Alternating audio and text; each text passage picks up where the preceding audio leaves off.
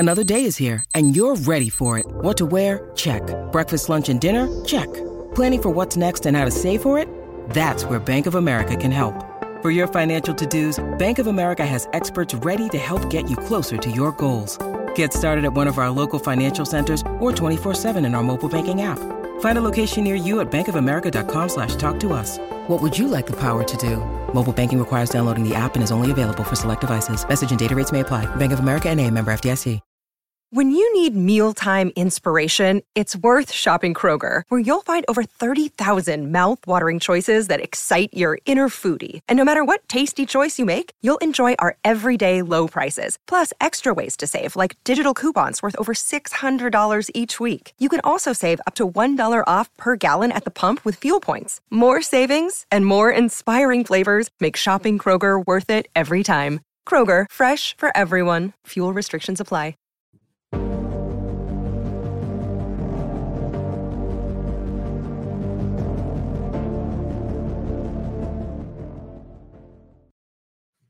Welcome in to the PHNX Suns Dive Bar, brought to you as always by our friends at the DraftKings Sportsbook app, America's top-rated sportsbook app. Don't forget to subscribe wherever you get your podcasts and leave us a 5-star review. It may not be the win that we wanted, but it's a moral victory in my book, and don't come for me because it was an amazing game between the Phoenix Suns, who were without 2 All-Stars, as well as Cam Johnson, against the Bucks, but ultimately the Suns did fall to the Bucks, 132-122. But I will take this any day of the week, given the circumstances. This was a great game. The Phoenix Suns are still the best team in the NBA. Suck it, Milwaukee. I get it. They lost, but they lost without Devin Booker, Chris Paul, Cam Johnson. They came out, they showed heart, they showed hustle, they played with reckless abandon. It was a beautiful thing until basically the final 2 minutes. And you know what? I'm all right with it. I'm fine with it. We were prepared for a big loss, right? Mm-hmm. We were looking at this and we thought, this is the setup for potential humiliation on national TV. And again, we would have been fine with that as well. But the way that they came out, this is Monty Williams, basically demo tape, is real, is whatever you want to call it, for Coach of the Year. This spoke to Monty Williams and his ability to get his guys focused, to get them up for a big game and not let them focus on the, oh, well, you know what? We're without all these guys. It is the Milwaukee Bucks. You know, chalk it up to a loss. No, every single guy came out and came to play today. That's on Monty Williams. Congratulations, Coach.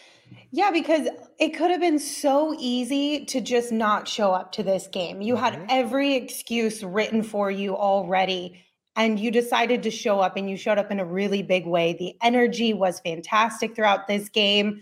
If we just look at the first quarter alone, right? The Suns forced 7 turnovers in that first quarter. They started this game out so well, and they maintained it throughout the entire game, minus a couple ends of quarters. But we won't go into that too much.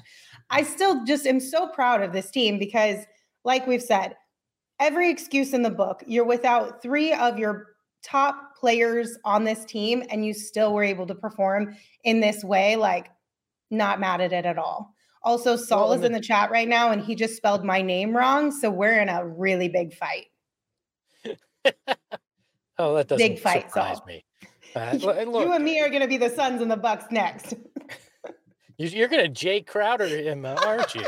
I am. Wow. I don't mind if anybody else spells it wrong, but Saul better get it right. Look, I say this a lot. You can't blame refs because they're bad on both sides of most games. Today, 11 free throws for the Suns, 29 for the Bucks. That's the difference in the game right there. I mean, that is 100% the difference in today's game, and there's not much that the Suns could do about that. And so that's another reason I'm not frustrated with this loss is you can't overcome the refs calling that many fouls against you and not calling that many fouls against the Bucks. And we saw it down the stretch. There were a handful of calls that were bad. Now, the Suns didn't take care of the ball as well down the stretch. That's huge, huge on why the Suns couldn't control their own destiny in this game, but the refs really had some questionable calls around this fourth quarter in particular. But when you look at it, I'm okay if the refs put their thumb on the scale in this game and it's the difference, so be it. Better now than come June again. Yeah, I mean, the free throw discrepancy was a big deal. I also think rebounding was a big one for the Suns again tonight, which I think is something they just need to kind of hone in on and clean up as a whole moving forward. And that's pretty much everybody on this team, right? We've been talking about the whole rebounding situation as of late quite a bit. I know we've talked a lot about it with DeAndre Ayton, but I think it's a full team effort that they kind of really need to put a little bit more emphasis on grabbing those boards and cleaning up in that area. Yeah, second chance points are always going to be an Achilles heel when you give up, when you lose on the boards. Yeah. That's just the way it's going to be. But I thought overall the Suns' big men, and they played a twin tower lineup on multiple occasions in this game. Overall, they played pretty well. They played good defense. They frustrated Giannis. They even fouled him out, which is amazing when you consider, Giannis fouled out? What? Well, you only get 11 free throws, yet somehow you fouled Giannis out as part of it. It's impressive to watch. But for me, we talked about it pregame, right? Mm-hmm. The Suns were not missing the big men that they brought in this offseason and during this season as well to counteract what happened against them in the finals with the bigs for Milwaukee. Those guys played very well, played very good defense, especially in the second half against Giannis. I get that the rebounds are concerning, but they did what they were supposed to do from a defensive perspective against the Bucks bigs. I'm encouraged by that. And when you add back in Devin Booker, Chris Paul, Cam Johnson, it's a much different game at that point. Even somewhat defensively, you're going to have Chris Paul and out there as well. Down the stretch, they struggled in the clutch in this game. Obviously, that's where Devin Booker and Chris Paul are at their best. So I'm not going to sit here and say, well, if they had fill in the blank, they would have won, because I'm not a Denver fan. But I will say I was encouraged by today's game, and it should make people think twice especially nationally, when they want to bag on this team for one reason or another. This was a hell of an effort. Absolutely. All right, Espo, let's go to the bar. Let's get things started. We can talk about some of the fun stuff that came out of tonight's game. Let's start with some drinks. Let's go to the bar. We're going to have a Landry slam it because, we all want to slam a drink after the loss. But damn, Landry coming up big tonight. He finished with 17 points on 5 of 12 shooting, got to the free throw line, had 5 assists as well. This is the game we've been waiting for Landry to have. We talked about it on Friday that it started to feel like some of his confidence was coming back, that when you're in your head and some of this stuff is mental for a shooter, all it takes is getting a little bit of that confidence. Tonight was the game that should do that for Landry. This should put him where he can be a contributor the rest of the way. Really enjoyed watching his play, and especially in that first half. That was why he was a big part of why they had the lead at halftime. Absolutely. I mean, we've talked about this before, but the silver lining of Devin Booker not being with the team right now is that it allowed Landry to find more rhythm. It allowed him the opportunity to shoot his way out of this slump, or whatever you want to call it, and to shake off that funk and overcome the mental fatigue that we know. He told us the mental side of it is what's the worst part of this. Like, his injury is fine. It's just mentally locking in and kind of getting over this hump. This is exactly what Landry Shamet needed. He needed to shoot his way out of the funk. And it feels like things are really turning the corner for him, or as Gerald likes to say, the law of averages, right? This is Landry coming into his time here with the Phoenix Suns. And it couldn't come at a better time because, for one, we don't know when Chris Paul and Devin Booker are going to be back. And two, if he can really figure it out and get this rhythm locked in before the playoffs, if he does see time in the playoffs, that would be tremendous for this team. Yeah, if you can never have too many shooters. It's the biggest and oldest cliche in the NBA, but it's also true. You can't have enough shooters, especially when it comes playoff time. And if Landry is going to hit those shots when he's open, that will be big. Even if it's 5 to 10 minutes that you get out of him in a playoff rotation, he hits 1 or 2 threes.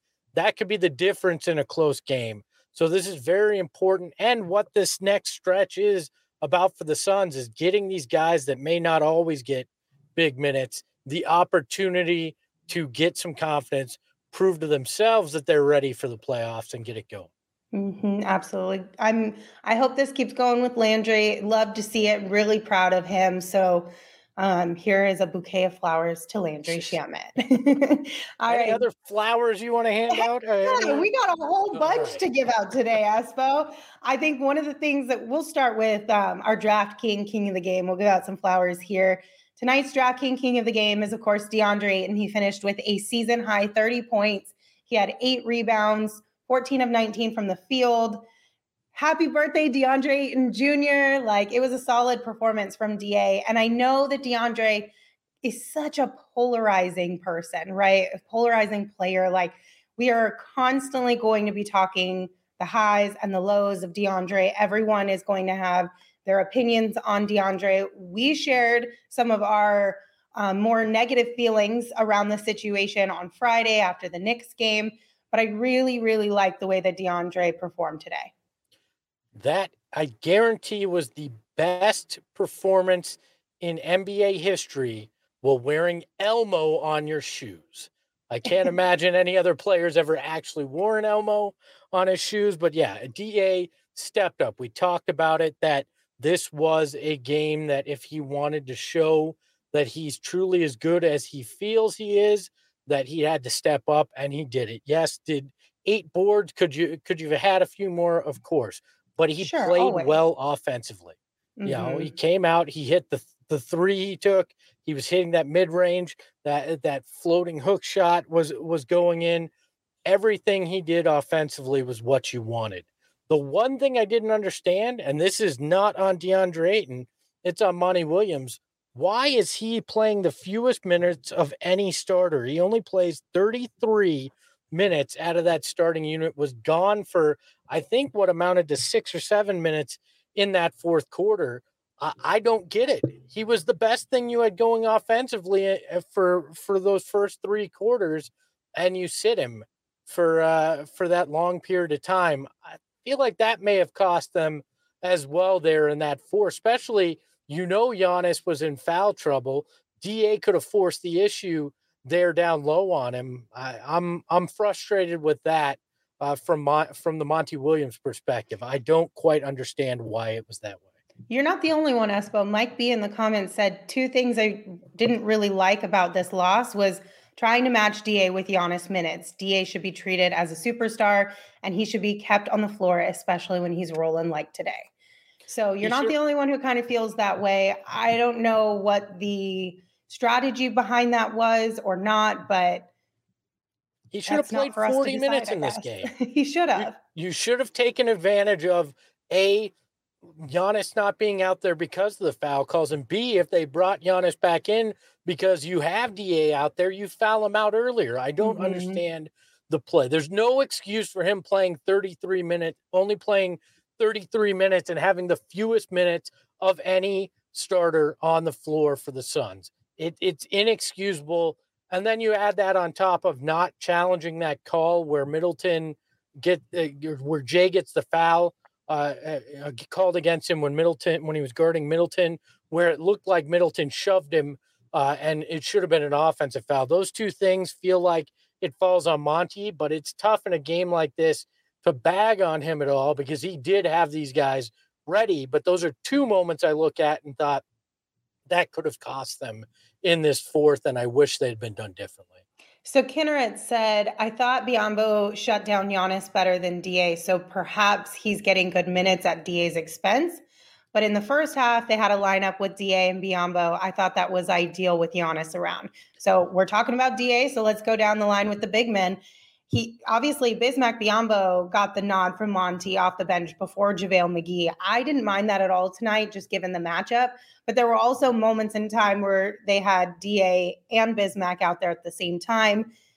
I thought the defense, when the two of them were out there, was pretty decent. Offensively, though, I don't think it was sustainable for long periods of times, only short stints. But what are your thoughts on that? Well, defensively, it looked good, but Bismack had zeros across the board from an offensive perspective.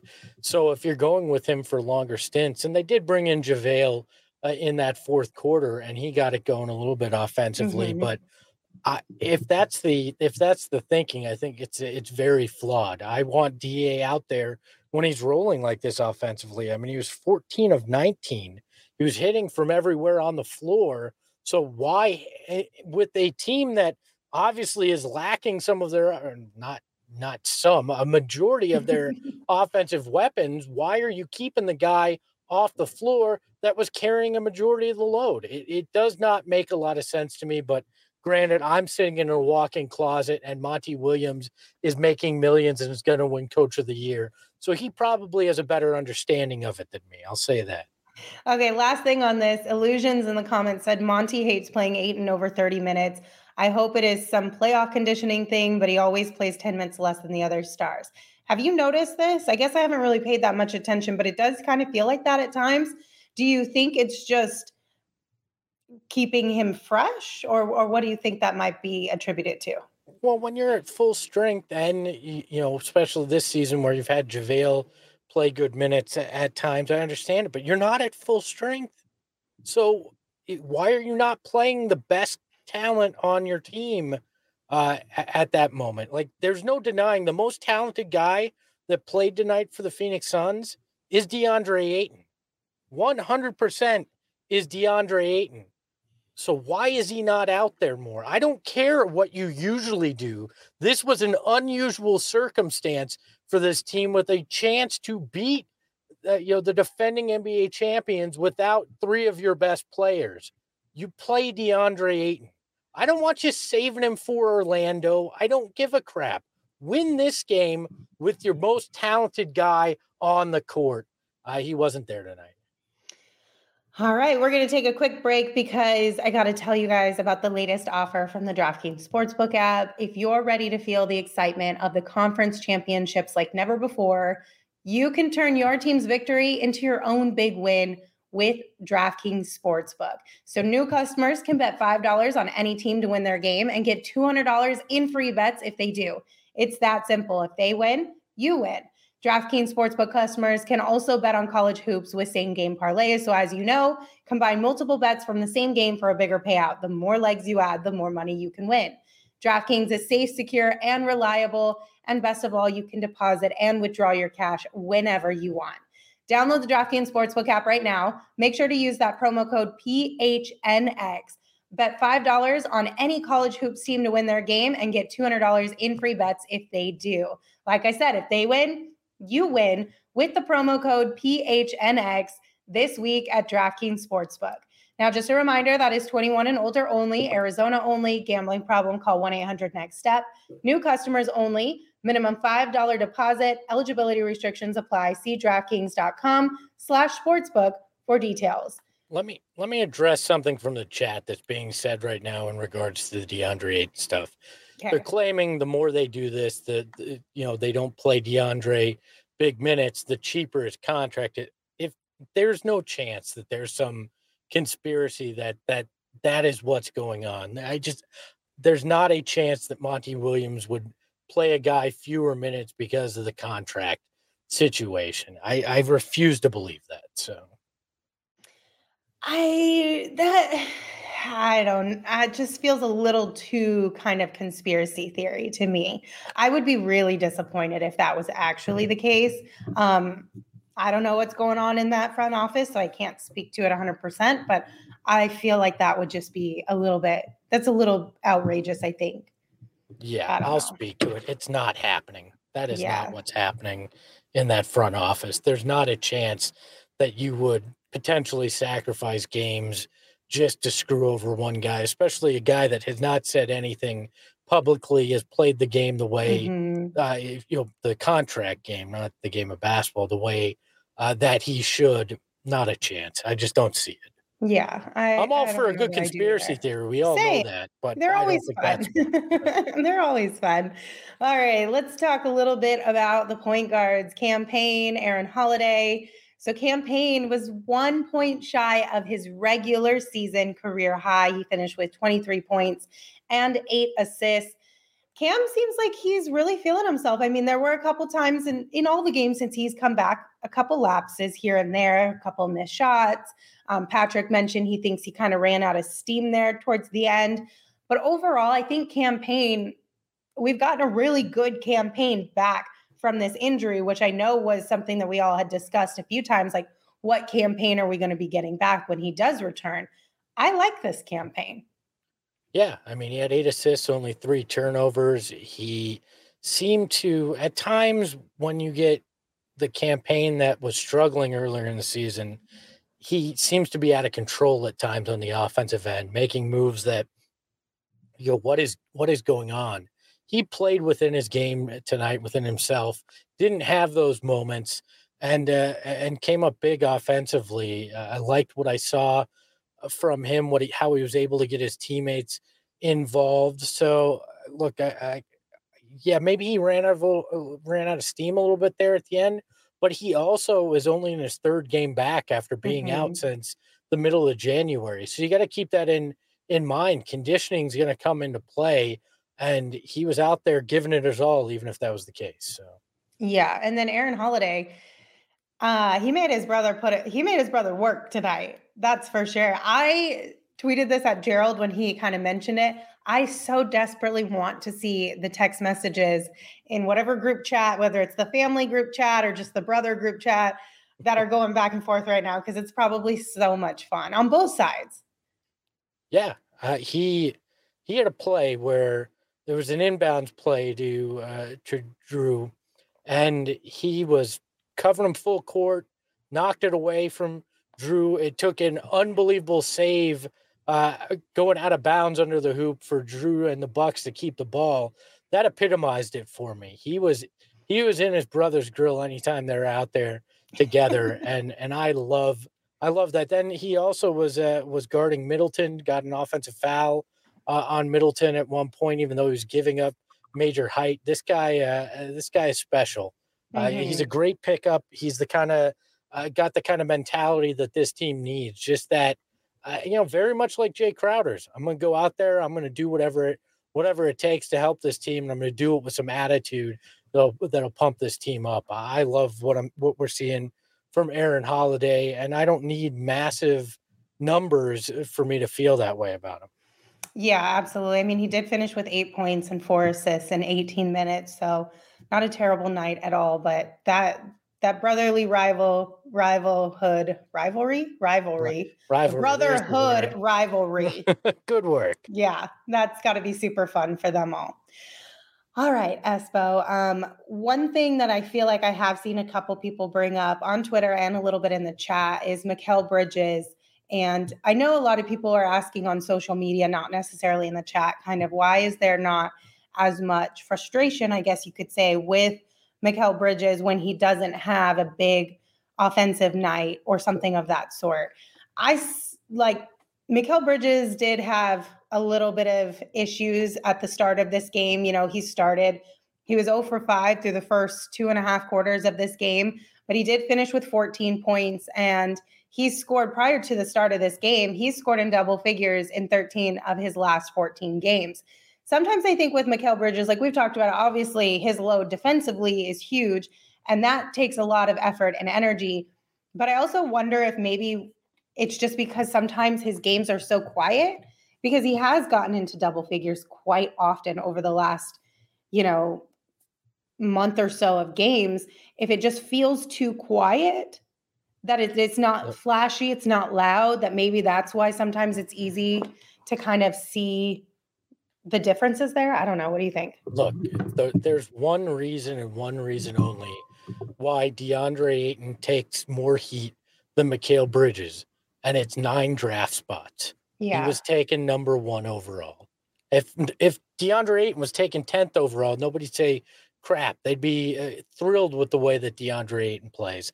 That's the benefit that Mikal Bridges gets in this. And you know what? He's likable, and right or wrong, nobody can question his effort the way that they find a way to question DeAndre Ayton's. I don't think it's fair in most situations the way they question DeAndre Ayton's, but that's the reality of it. Mikal always looks like he's hustling, but the defensive things I struggle with, because DeAndre Ayton is supposedly the anchor of that defense, right?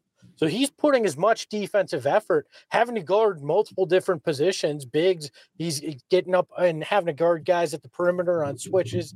He does all these things, and Mikal obviously gets the toughest defensive assignment every night, but that's part of it's just the perception, right? If those two guys have been flipped, Mikal goes 1, DA goes 10, it's the other way around. The heat's there.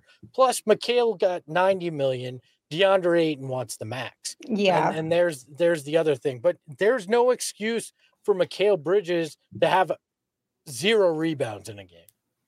0, which is what he had today. You want to talk about problems on the boards, you need him to have some rebounds as well. I don't need him to have 10, but 2, 3. But a handful. That could make the difference, especially keeping Milwaukee off the offensive glass. It would have been big. Now 12 or 14 points in the second half. He helped keep the Suns in the game when Milwaukee was trying to push that lead in that third and early in the fourth. But look, he needs to do better on the boards. And defensively, Middleton did get his way tonight. So it's not as if he shut down Middleton on that assignment this evening. So I love Mikal. I know I'll probably take heat for giving any criticism to him, but I could have used a little bit more from Mikal Bridges tonight, where we got more out of DeAndre Ayton, especially on the offensive end, than we have recently. Yeah, I mean, I'm not overly worried about Mikal at all. I think it's normal to kind of have a little bit of a quote unquote rough game for Mikal Bridges' kind of expectations, right? But I think you're right, and the people in the chat who are bringing this up too. I think the biggest reason that Mikal doesn't get a lot of flack versus DA is just the amount of money that each of them were asking for or are still asking for at this point in time. And I get that.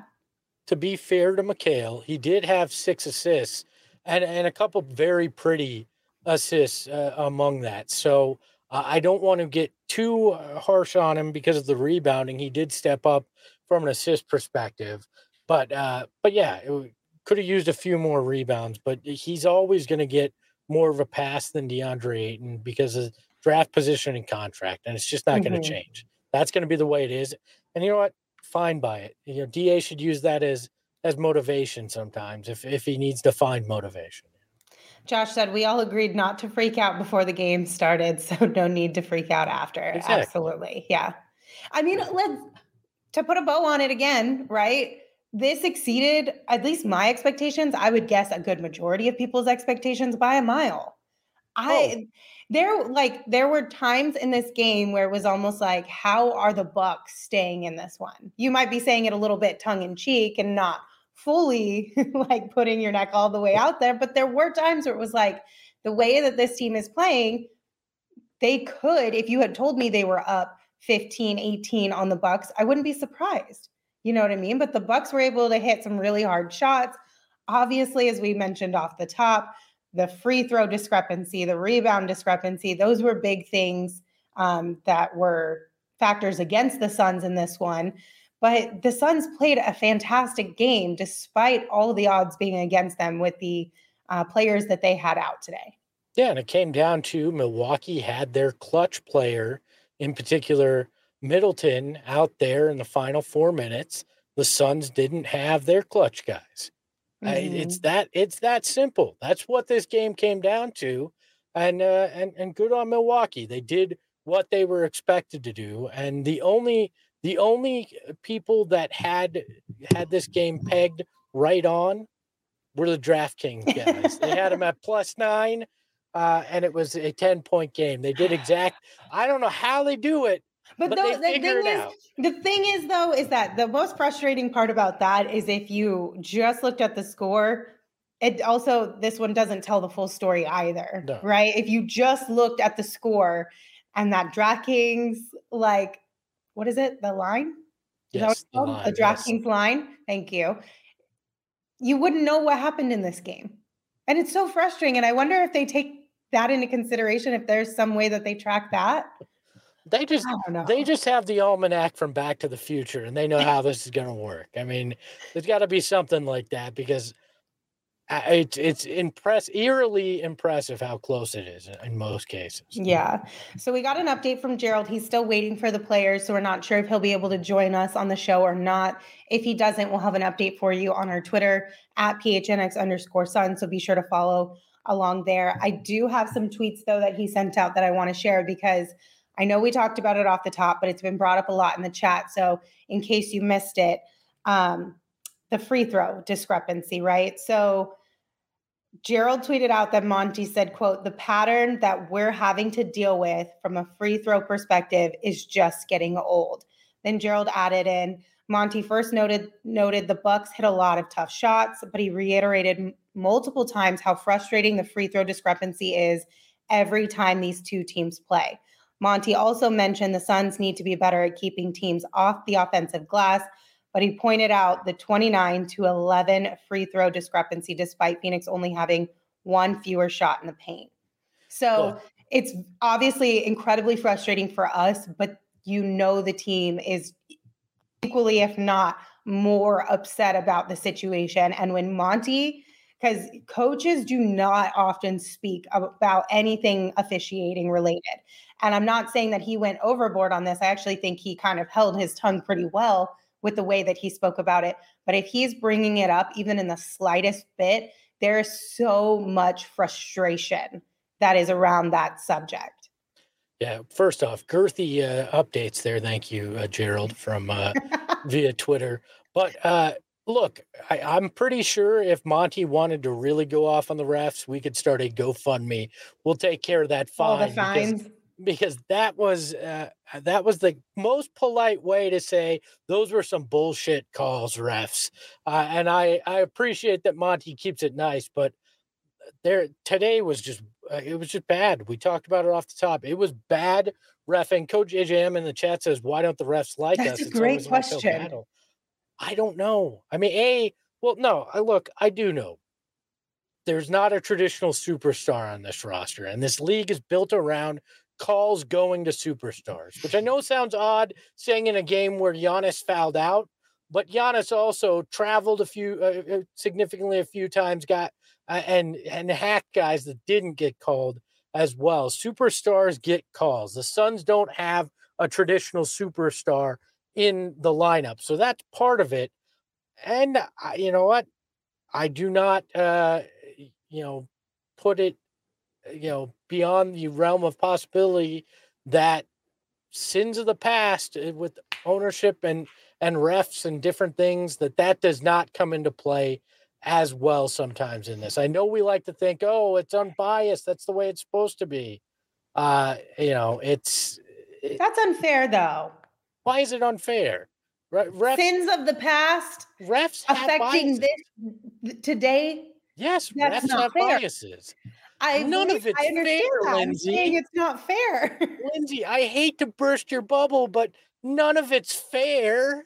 That's not the way it works. And like many things, it's just unfair sometimes. And I'd love to tell you refs are unbiased, but there's biases.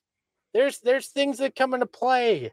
It would not shock me if at times, there's outside forces that push on it that point out certain things to call during games. All this, it's all a possibility. It's all in the realm of possibility. Okay. I'm going to take us down the conspiracy theory rabbit hole. I know you're going to hate this one, but Otis in the chat said Espo, it's not bad reffing. The refs are making these calls on purpose. And then you talked about, having a little bit of bias. At what point do like NBA officials all gather together, or the NBA gathers them all together and says, listen, we got to work through this and create a clean slate? Or at what point do they decide to start making changes with their Never. officials? Never. This is the league that had Tim Donaghy. And if you want to go feel really bad about reffing and go down the conspiracy theory rabbit hole, go listen to a podcast series called Whistleblower. It was an 8-part series that dove into the Donaghy issues and talked about how it may have went significantly further than Donaghy. You want to get angry about things, go listen to that. It's well done, but it makes you realize that if the NBA were ever going to do something and have a major overhaul, it would have been at that point when the Tim Donaghy thing happened. And they didn't. There was not some major overhaul. And I'm not saying every referee is corrupt. Definitely not. I still think there's just bad calls that happen in every game against all teams because of the human element. Yeah, and that's fine. That's fine. But when you have a guy like Monty Williams bringing up the issues of officiating in this particular matchup over the last 2 seasons, that screams red flag, because Monty's not playing to complain. He's not that type of person. No, but I don't. I'm sorry, I'm putting you in a really awkward position because I'm mad at you about something you have no control over. I don't want to sit here. I don't have any proof, so I'm not going to say refs are corrupt against in this particular matchup. I'm just saying nothing would surprise me if there were different factors going on. But really, I think this comes down to Giannis is the face, or one of the faces of the league. The Suns don't have that guy.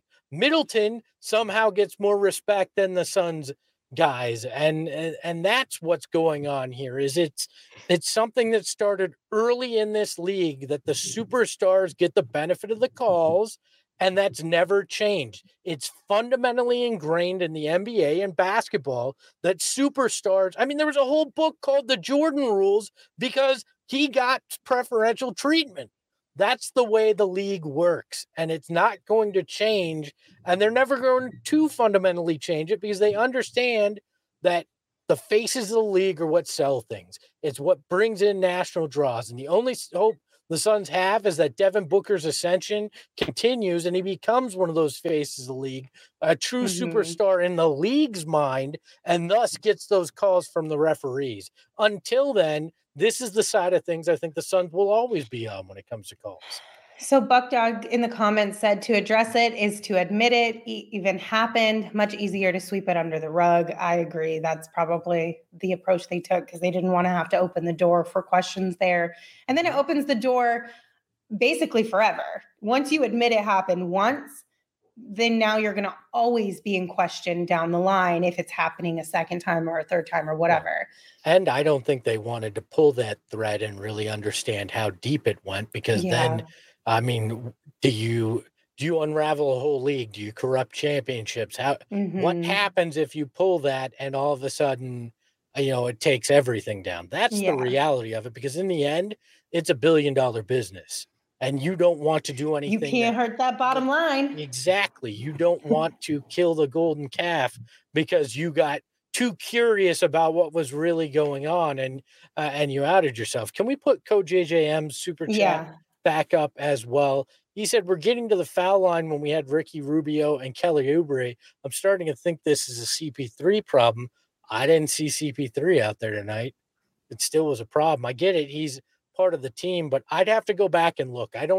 I wish I could tell you I knew exactly what the free throw stats were in the bubble run Suns with Oubre and Ricky Rubio, but I don't have that kind of a memory to tell you exactly what it was. But my guess is that's more of revisionist history than actually the way it is. But I'll have to go back and look to answer that question more accurately for you, Code JJM. I wish I could off the top here.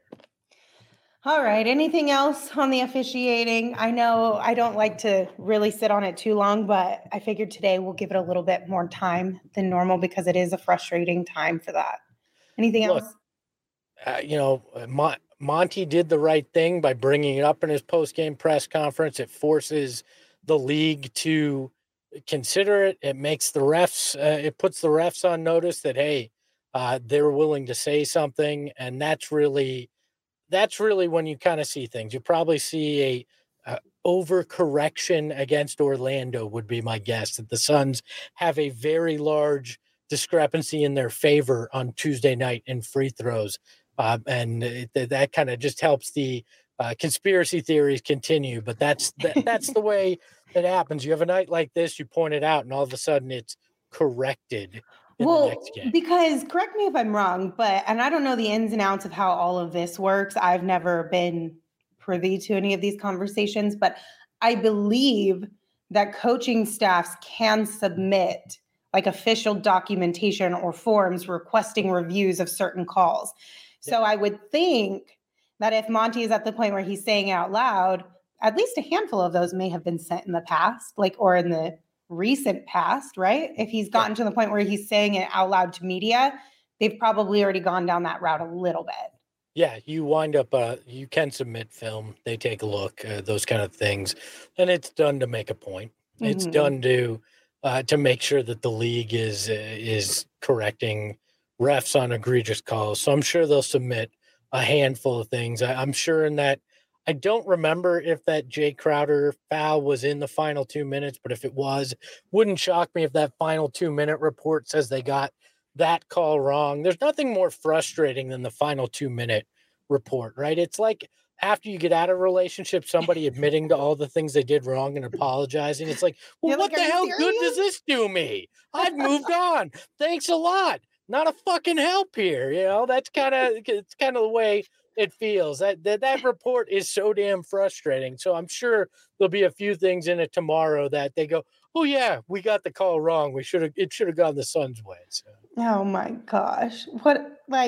Those things are the most annoying thing ever, because it's like, well, cool, thank you for admitting it, but also I would almost rather you not make those public, because it really just frustrates you even more. Unless you're going to really sit there and you're going to that's basically your version of film, and you're going to go over it time and time again until you get it right. Just don't. It makes it worse. Could you imagine if at the end of the day you had to do a report like that and had to admit to all the little things that you got wrong? And then not only did you have to write it out, you had to submit it publicly so everybody was aware of it? That would be stressful. Oh, mine would be a mile long. It would be bad. Right? That's why I would hate that. Yeah, it would not be pretty. And so it's just, that should be an internal document that's distributed to the teams, to the refs within the league. I don't need to see it, because all it does is raise my blood pressure. Salt in the wound. Exactly. All right, Espo, we are going to move right on along, because it is time to take your shot, presented by Arizona Department of Health Services. COVID-19 vaccines are free for everyone 5 and older. Those 12 and older are also now eligible for a booster. Visit azhealth.gov for a location near you. So let's take this shot, and it's going to be a look at DeAndre Ayton from beyond the arc this year. He's 5 of 13 from deep, 38.4% overall. I get it. It's 13 shots, but that's the third best three-point percentage on the team, behind Aaron Holiday, who's been here for 5 seconds, and Cam Johnson, who's one of the best three-point shooters in the league. DeAndre Ayton has found a rhythm from beyond the arc, and it should scare other teams in the NBA. Between that and the way the mid-range has come through, he has proven that he's got a touch. I don't want to see him jacking up threes perpetually, but now I'm at a point where I do not cringe when he pulls up from deep. It's going to be big. It's going to come up big at some point in the playoffs, I think, too. It adds another element to a guy who is important in this playoff run. One more time, COVID-19 vaccines are free for everyone 5 and older. Those 12 and older are also now eligible for a booster. Visit azhealth.gov for a location near you. I completely agree with you, Espo. I don't mind DeAndre Ayton taking more threes when they're open. I don't mind him kind of honing in on that skill just to be add another threat to his bag, right? I do think one thing that was interesting that Gerald actually tweeted out today after DA hit that three was that he doesn't mind DeAndre taking those threes, but he would prefer him. Actually, I think it was when he lost the ball. I don't know if it was in the first quarter. He had the ball, and I believe it was Chris Middleton kind of gave him the business and forced a turnover. Gerald tweeted out, adding that three ball to his arsenal is great, but one of the areas of focus that he would prefer him to put his energy and time is in his ball handling and dribbling skills. Do you agree there? It's always a moving target with DeAndre Ayton, because before this it was, I wish DA, and this is not a bag on Gerald. I've seen multiple people do this. It's a moving target. Before this it was, I wish DA would add a 3-point shot to his arsenal because it could stretch the floor and open things up so much. Now I agree. He needs to work on ball handling, because now that they have to respect that 3-point shot, what he could do is get that ball out front and gain a step on a guy if he has that ball handling that he works on. But every year you add something to your game. Focus on it this offseason. I mean, we praise Devin Booker for his game continually evolving. And if you look at DeAndre Ayton, now it's not just around the rim he scores the points. It's the mid-range. It's that hook flip that he does. It's the 3-point shot. Give him credit where credit's due, and then let him work on the next thing in his game in the offseason to evolve that game. That's the beauty of a good player. They continue to evolve each step of the way. That's the next iteration for DeAndre. I agree. I mean, you add a couple different things here and there, and it just makes you overall a much better player. And yeah, we do move the goalpost, but I would like to think, at least from Gerald's comment, it was more like moving the goalpost as he matures, as he gets experience. Like, you got to continue to move the goalpost in that perspective, just like with Devin Booker, right? Year 2, the goals set for him are far different than year 3, than year 4, and so on. Because as you become more experienced and you have more time being able to perfect your craft, you got to reach for the next thing. You got to add more things to your game and just continue to level up. Agreed. Mike B says he has 5 threes all year. He has a touch, but I need big man dunking on fools down low and getting me offensive rebounds. I agree on the offensive rebound front, but can you explain to me, do you get an extra point when you dunk on a guy? Have I missed that hook flip and that mid-range shot that he's hitting consistently? Is that worth fewer points than yamming on a guy? Just wondering, because I don't understand that. I know. I get what you're saying. I do think, though, it's like maybe you could add in there from a like moral victory type situation kind of perspective. It adds more energy into your team. It creates a little bit of, spark. And then you get an edge in that way. Sure. Is that tangible, or is that too much of a stretch? I'm trying. Lindsay just being I'm going to ride the fence. It's fine. I get it. I get it. Dunk fires up the team, but you telling me Devin Booker, who doesn't dunk on fools all the time, doesn't get his teammates going by hitting a mid-range jumper? Chris Paul's never dunked once in his life, and he doesn't get his teammates going.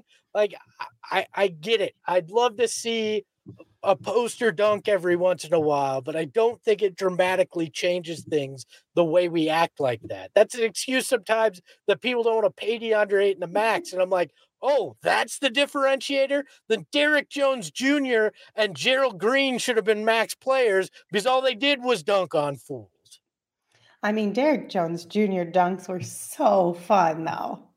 That was amazing. Like, that was such a fun time. Yeah, I really wish I could go back to a 19-win team with a dude that could dunk on fools. I mean, when you are in the middle of a season where it's 19 wins, you got to find joy somehow, Espo. And Derrick Jones Jr. dunks did that for us. You can't even lie. But during that season, that was like, man, I'm so glad this is at least happening. I can get excited about something. I'm not going there. All right. Well, real quick, an update for you on Gerald. He spoke with Monty, of course, Jay Crowder, Cam Payne, and he is currently talking with DeAndre Ayton. So he should be joining us within the next, I would guess, like 6 to 7 minutes. So, Espo, in the meantime, is there anything else about tonight's game that you would like to discuss? Yeah, dear Puma, I need a pair of Elmo kicks, all right? I want to rock a pair of those on the show. That's what I'd like. What would be the strangest thing you'd put on a pair of sneakers? Strangest thing? Well, I mean, Elmo isn't exactly a hype machine that you'd imagine an NBA player have on his kicks. Yeah, that's fair. I don't know about the strangest thing, but I will say one of my favorite pairs of sneakers that I've seen come from like players were DA's Halloween shoes, where he had the foot skeleton on the shoe. I actually have a pair, and I think they are the coolest thing ever. I'm jealous. That was on my list of shoes I wanted to snag. I love the and whatever however you feel about the player, but LaMelo Ball and Puma came out with Rick and Morty sneakers. Oh, that's fun. That's a good one. Yeah. I'd love to rock a pair of Rick and Morty sneakers. That would be pretty cool. You know, I'd rock a pair of shoes with all our cartoon heads on it. I think that'd be kind of cool. Pair of PHNXs. Yeah, I mean, that could be kind of fun. I feel like you'd have to put Gerald and I on one side and you and Saul on the other side. Why? Because that's just how it always ends up being. You like Gerald more and I get stuck with Saul. I see how it is. All right. It's not me, Espo. That's just how we end up getting lumped together. Screw the rest of you. I'm throwing things in the studio. Yeah, you're so angry. I'm really sorry. Just throwing things. No, look, if that's the case, I'll just put my own head on the shoes, and you guys can get your own cartoon. Wear shoes with your own face on it. I'll just put my own face on it. It'll be cool. It'll be like my own shoes. Screw the rest of you. You know what would actually be really cool on a pair of shoes? The Point God design of our t-shirt that we just released. That would be pretty big on a pair of shoes, especially if you put it like this would only work if you had really big feet, because then the toe area is much larger on your shoes. But if you had that stained glass design right there on the toe of the shoe, it would be really cool. Why not? But if you have small feet, it wouldn't look as good, I don't think. Make the whole shoe the stained glass pattern and put the Point God thing on the tongue. That's a good idea. That's what I want. That's all right, a way better idea, Espo. Now I'm going to get some cool kicks. Now I got to figure out somebody to custom make those for me. You should, and then we can make it a giveaway. And we don't get the shoe made. I'm gonna wear them. I don't get yes, shoes. You can wear them too, but we can make one pair that's a giveaway. Okay. But we don't make the shoe until the person wins so that they can actually pick their size. I think you need to bring one of those skeleton shoes in so we can put it up on the set too. I've thought about it, but I'm so nervous of it getting like jacked up because I love that shoe. Don't you have two? Didn't you get the pair? Yes, I have the pair. So then you keep one at home that doesn't get jacked up and you have one on the set. I mean, come on. I'll consider it. I got to figure out. I don't know exactly where they are. I have so many boxes of shoes there, and they're in the box still. So it's probably that Converse or one of those boxes right behind you there. No, those are my shoes. Oh, okay. Hey, look who's here. It's Gerald. Hello, everyone. I am 10 feet tall today. Gerald, how's Milwaukee been treating you so far? It's been good. It hasn't been too cold, and I got some delicious frozen custard last night, so that was pretty solid. Unfortunate ending to today's game, but other than that, it's been pretty good. Gerald, before I ask you a question, I'm glad to see that Phoenix isn't the only place that the guy with the really tall ladder gets on behind you. In Milwaukee, he's there as well. He just follows you. What Monty have to say today in regards to just the way this team came out and played and the heart that they showed, especially through those first three quarters? Yeah, I think there was a good deal of frustration on his part with the way that this game ended, not because he was displeased with the way his team executed or, he had a lot of good things to say about the way they competed, especially shorthanded. But I think the frustration stemmed from the free throw discrepancy. I asked him down the stretch, was the difference just Milwaukee shot making? Because Chris Middleton and Jrue Holiday hit a lot of tough shots in that fourth quarter. It seemed like no matter what the Suns could do, they couldn't stop them. But, he said as much as he's going to credit them with their shot making, he said it's frustrating to run into this same problem against this team in terms of the discrepancy. It was 29-11 tonight. He brought up, Giannis having 85 free throws in 6 finals games the last time they met in the playoffs.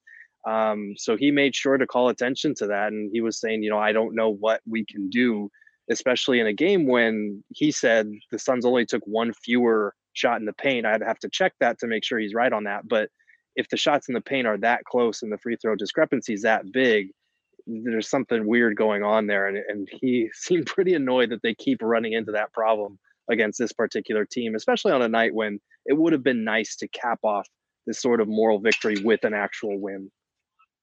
Yeah, it was definitely an overall really impressive game from the Suns. I think it exceeded our expectation by far. I know you got to talk with DeAndre and you asked him about rebounding, I believe. Can you share with us what he said? Yeah, I mean, Dwayne asked him first, what sticks out to you about this game? And he said rebounding. He said, I have to be better about my rebounding. I haven't been rebounding the way I'm supposed to. And it's, it is a team thing. It's not all on DA. So I don't want to pin this all on one guy. A lot of people notice that key offensive rebound that Giannis got over the back where he just didn't kind of put his body into him. It's those type of plays that we've seen multiple times over the last few games that just can't happen. Some of it, like we've talked about, is a matter of coverage when DA switches onto the perimeter. And they're blitzing guys, a lot of times it's Jay Crowder, it's Mikal Bridges, it's shorter guys who are having to fend off these rolling bigs. And that's hard to do. They've had problems with that. Monty also pointed out in the, post game that the rebounding has to be better. They gave up 14 offensive rebounds today, and that was a killer for them in the finals as well. So it's something that I think they're going to need to turn their attention to. I asked Jay Crowder, what needs to change with the rebounding? What needs to get better? And he said they just need to put more of an emphasis on it. It's a lot of different things. It's effort, it's hard, it's attention to detail mostly in terms of, putting a body on guys, moving them back, kind of a back to basics thing that you're taught from a young age, get low and move guys out of there. The Suns haven't really done that. And in the NBA, it's easy to just want to out jump your opponents. So I think we've seen a little bit of that from DA, and it's something that they'll need to fix moving forward. Did Monty give any explanation as to why DA only played 33 minutes? He wasn't in foul trouble, only had 2 fouls. Was their best offensive player this afternoon. It seems very odd that he played the fewest minutes of any starter. Yeah, it is odd, but at the same time, I do think with DA, especially with the load that he had offensively today and then how much they need him defensively on the glass, I really do think it might have come down to conditioning. Not to say that DA is in bad shape or out of shape or anything like that, but it's very rare that we see him outside of the playoffs play upwards of 36 to 40 minutes a game. This probably would have been a game that called for it, but I do think it might have been a matter of DA just being tired, especially because we see the defensive effort. It kind of wanes from time to time when he is also tasked with having such a big offensive load like he did today. And he was phenomenal for them on that end of the floor. I don't want to lose sight of that because we're talking a lot about the rebounding thing and it is an issue, but they're not even in that game if he is not just automatic from, around the basket and especially from that mid range. And that was something we also talked about, how much that's been a release valve for the Suns offense without, Cam Johnson, Devin Booker, and Chris Paul today. I know you got to go ahead. Just one follow-up in terms of that. Did Monty talk at all in terms of challenging that foul late in the game that was called on Jay Crowder, where it looked like that Middleton may have actually pushed off on him? There were a lot of fans wondering why the challenge wasn't used in that situation. Yeah, kind of a curious call not to in retrospect. I know there was a lot going on at that point in time, and I think they were still wrapped up in the goaltend that they thought was a goaltend. I think looking back at the tape, it was probably a block. And I know Campaign said that was a hell of a block, a big time block by Giannis. And he said he hesitated on that layup. So I think they were still wrapped up in that. We didn't ask him about it specifically. But Monty has always kind of been averse to the challenge rule. I know he frequently talks about how frustrating it is not knowing, okay, if I challenge this, what's going to be the potential outcomes here? Like, can they overturn it? Can they, especially the past couple of games where they've had a challenge that they've come back and ruled the challenge successful, but get called a foul on another player. So it's really not successful. Like I think he struggles with kind of the minutia of that type of situation. So in this case, I think that would have been a good use of a challenge, but Monty doesn't seem to like the challenge in general. Yeah. It's kind of tough to navigate that space for sure. I know you got to talk with Cam Payne, share what he shared with you, but also I want to get your thoughts just on how he's played since he returned to action. Yeah, I had asked him the other day about whether, he was still trying to get his sea legs back because it was only his second game and he hadn't shot well in either one of those games. Today was a lot better, 9 for 19. And he did say he felt like he was getting a little bit more in rhythm, but the two things that stood out to him the most were the two mistakes that he made late. They were sticking in his head, the turnover that he had, and then that layup that got blocked by Giannis. He said he hesitated a little bit, and he said that ultimately cost him. So he was very complimentary of the game that Jrue Holiday had. I think Holiday had 17 in the fourth. And he said that's something he can learn from, is watching that type of performance in terms of executing down the stretch. Obviously, he has Chris and Book to watch from, but it's a little bit different when you're out on the floor and competing against a guy like that who's just playing lights out down the stretch. He said that's a teaching moment that he can learn from moving forward. The last thing I got for you, Gerald, I'm curious. We haven't talked about this yet. I kind of just forgot about it, to be honest with you, but I know a lot of people in the chat had mentioned it too. Mikal Bridges tonight had a lot of tape on his left shoulder. Are you in the know on what's going on there? Is it just a little bit of soreness, or what are your thoughts? Yeah, we didn't get a chance to talk to him after the game. We spoke to Jay Crowder, DeAndre, and Cam. But we will probably have an update on him tomorrow, assuming they practice in Orlando. So we'll make sure to keep everybody informed and on the loop about that. All right, cool. Yeah, definitely see if you can get some answers for us, because I know that's a little bit of a concern, or it could be a concern that we all at least want to be in on have some insight on. So Gerald, thank you so much for joining us. We appreciate your time. Have fun out there on the road. I'm sure Florida will be a little bit nicer than Milwaukee. So enjoy that one. Thank you. I will. You guys take care. Bye, Gerald. All right, guys. Well, that'll do it for us today. Thank you for joining us. We really appreciate you being with us in the chat. We appreciate you listening to this. If you're on audio, whichever platform you listen to your podcast on, just a quick reminder, go phnx.com, become a member today. You can get your first month for 50 cents, or you can get a free t-shirt of your choice from our locker when you sign up. You also get access to our members only Discord. And of course, the biggest reason to sign up is the fact that you get to read all of the amazing articles that Gerald puts out. We have exclusive content over there. And it's not just the Suns, it's every team in the Valley that you love. So head on over to Go PHNX and become a member today. Espo, any final thoughts before we say goodbye? No, just as tough as it is to lose a game for only the 13th time this season, rarely can you say you have a moral victory when you're that good of a team. This was a moral victory. Absolutely. We're going to take tomorrow off, but we will be back on Tuesday, starting with a pregame show live right here on our YouTube channel at 4:30 p.m. before the Suns take on the Magic. And then a quick reminder, Wednesday, we are going to be live in person at the Ainsworth in downtown Phoenix. If you guys are able to come hang out with us, watch the game there, enjoy some food, some beverages, some giveaways, please, we'd love to have you down there. So come hang out with us. But if you can't, of course, we'll be live with you as always. Until then, you can follow the show on Twitter at PHNX_Suns. You can follow me at Lindsay Smith AZ. You can follow Gerald at Gerald Bourget. And of course, you can follow Espo at Espo. Espo, take us home. Championships aren't won in March. Ahoy, hoy, everybody.